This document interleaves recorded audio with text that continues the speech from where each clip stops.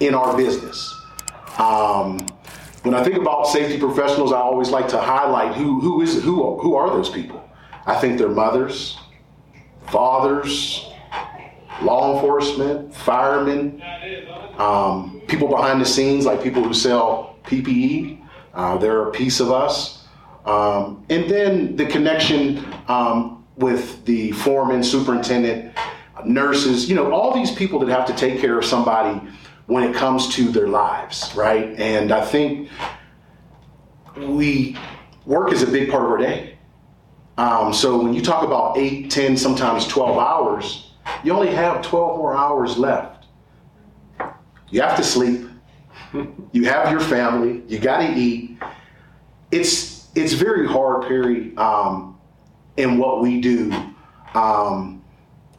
to come to work with too much on our mind.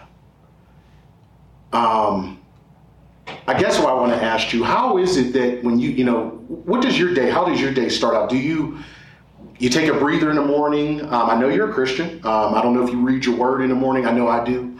But what do you do to get your day started off so that you're prepared to serve people? Yeah, absolutely. So first thing I do when I get up is I do have the daily verse that comes up on my Bible app, that YouVersion app, and it is something that I do every morning. I want to make sure that's how I start my day, and a little bit of prayer, and just get going on my day, starting with that. So I am a Christian, and I'm very proud to be serving an amazing God, and it's an important part of my day, because it starts it out in such a important way that nothing goes first. That's it. That's the first thing that happens in the morning for me. Super, super, super important. This was the attractive thing that I think when me and Perry first met. Sometimes the spirit, when they hit each other, it's a feeling, man, and it's a genuine feeling, and there's really nothing we can do about it. But when it's living in somebody, that's so important. It's because it's nothing fake. You really have no control over it when it comes out. So when they meet up, it's something nice. So really, really, again, glad to have you. I know you said you're married. You got a family, some kids. Tell us about that. Yeah, my wife Stephanie. We've been married. Coming up on 19 years. And we've known each other since 98, when we started going to college together. And then, we after college, we started dating and then got married in 2004. And we didn't have kids for 8 years, so we now have 2 girls. Zora is 12, she's 11. And so it seems like she's going on 20. I know that feeling. And then Hazel is 8 years old. She's actually turning 9 here in October. These girls are amazing. So one quick thing I want to share, that this is something that you and I haven't talked about, but just something real cool that we're doing, is I like to do date night or date day with each one of my daughters. Okay. And the way we make it work is the first Saturday of each month is my wife. We go on a date, and then the second Saturday of the month is my oldest daughter Zora, and then the third Saturday is my youngest daughter Hazel, and then the fourth Saturday is a family date night or date day, whatever we decide to do, and then on the fifth Saturday, if there is a fifth Saturday, that's my day. I get to do what I want. So, video games, right? Whatever I decide to do is something I get to do on the 5th, which is usually 2 or 3 times a year at most. But it's a fun thing we've been doing for a few years now, and it's a way for me to be able to get a little closer to my daughters, each separately, and be able to have that special time with each one of them. So it's a fun thing I get to do there with my daughters. You just gave us some strategies here. Sometimes I've been married for 23, nice. And Well, tell her congrats. Because, my first 5 years was because of me, was rough, man. And I'm sad to say that, but it is what it is, man. It definitely, we've grown. But what you talk about, really mixing it up in your life, because at the end of the day, we come to work, we go home, they see us less than our work does, and we gotta really be, what do you want to say, you got to make sure you make time for the family, however it is that you do. I really like what you had. You separate that relationship and you spend that time. But when the kids and the wife are made important, those extra 4 hours that you may not be there, it doesn't even matter, because they know that when their time is up, dad, husband is dedicated to me, and they're making sure they're making time for me. So I really think that's important, because all the way from the craft on up, we work major hours, man, especially during the summer. And sometimes it can create relationship issues, whether it's with the kids, the wife, or whatever it may be. So what you just hit on is, like, these are the things that we need to give the people that we call our brothers and sisters, these safety professionals, that there's nuggets that I hope that we can get out of this podcast, right? And it doesn't always have to be something that's breaking down, a cut or whatever. It's these other things that I don't know if we talk enough about them. And it's also these things that cause this new mental thing, this new mental health and wealth, and, all these things. So I'm really glad that you brought that up about your family and how you make sure you are deliberate with making time for them. Awesome. The other thing I want to talk about is, so you came up with a great idea, a great move for empowerment, because like we were talking earlier, last year doubled the year before, which was 2021, in deaths. And if I can remember, 3 or 4 of those were here. There was a lot in Colorado. And I'm glad OSHA, I'm glad the government is sort of picking up on the responsibility and the accountability of frontline supervisors, owners, and people that are watching this very thing happen. And I think it's so important, you, me, everybody out there watching, that we have to begin to make sure that when there's an accident happening, people are standing around watching it, they are just as accountable. And how do we motivate and empower them to speak up before and not after? Do you run into seeing, when you come to the incident, you find out that like 3 or 4 guys might have seen something, and it's like they're really not involved, but they are, because we always talk about you have the right to say no, or stop work, or this responsibility that we really want our people to have. Right. If you see something, say something. Right. Yeah, that culture that really takes time for an organization to really instill that in their people. It's not going to happen overnight. And that's part of what our job is in safety, is to help really change that mentality, or, look at these guys and show them the importance of a life, and really show them what that risk is on that for that job that they're doing, that they could get hurt or they could get killed, and really understand that, not having that risk tolerance. Right. When we talk about risk tolerance, it's some people don't understand that a lot, what that is. Some of it's, part of how we were brought up, what we do, what we're into. It's really, what I find for myself is that when you got a guy with a high risk tolerance, I guess my strategy is to teach the foreman or the superintendent to recognize that. Some of the things that I recognize that may be simple stuff, but it's like when you see a guy continually walk over a hazard, it's going to become a problem at one point. Sometimes I think that I used to be that foreman, that superintendent. You get so overwhelmed with what is the priority.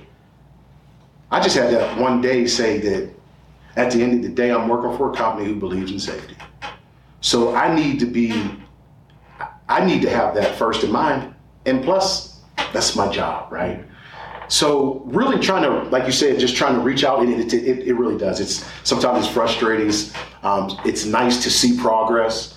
But man, you're right, man. That culture thing really takes time, and you got to do the right things. And if anything goes wrong, it sets you back very quickly. Whether you've been working on this thing for months, years, and if one of them don't trust you, man, it falls out it falls off, and then you got to pick it back up to try to run that through. Mm-hmm. So going back to this thinking inside the box, I was thinking about this last night, and it's crazy that thinking inside the box and thinking outside the box, right? There's these two sayings that we were brought up when I was really thinking deep on this. And what I was thinking was, it's like us as safety professionals and anybody who's dealing with the plan of work, we sort of really have to be thinking outside the box prior to them getting in the box. Right. Because I think that if we can keep them thinking inside the box, we take the constraints that actually make you think outside of the box, which we don't want them to do. Mm-hmm. So I guess, going into this whole thing, did you ever really think that thinking inside the box had a constraint to you? That's a great question. Because I didn't mean to cut you off, but when you're constrained or you're put into a place where you need to think about some options, now you're going to innovate. The problem with that innovation is it the right innovation, right? Because our people, we know they're a get it done type of mentality, shall we say, right? They're creative. Very creative. But we need to make sure that they think inside the box, call us, involve some people to make sure that's the right thing to do than to be spontaneous on being creative, because sometimes that creativity might have been okay, but some corners weren't covered. So when you were thinking about this, did that ever come to mind? Yeah, the double meaning with think inside the box. I mean, the obvious think inside the trench box and think inside a safety device that's intended to protect an employee. And it could be a shoring system, but the original intent was a trench box because that's the most common device, the easiest device to get our hands on in our world. But it's also the concept of thinking inside the box. We don't have to think outside the box. We don't have to think about new creative ideas. This system that's been installed over and over and over works. So use what works. Think inside the box because it works, because this system has already been designed by an engineer. It's already something that can work and will work if it's used. So that's the important aspect of think inside the box, is that double meaning and how important it is to utilize a system that works. Wow, that's powerful. So when this actually started, I was in a situation where come up on a scene and guys were in the box, but there were some things that were going on outside, about 1.5 feet outside, right? And when you look outside the box and you look at the edges, you can tell, they're not very stable.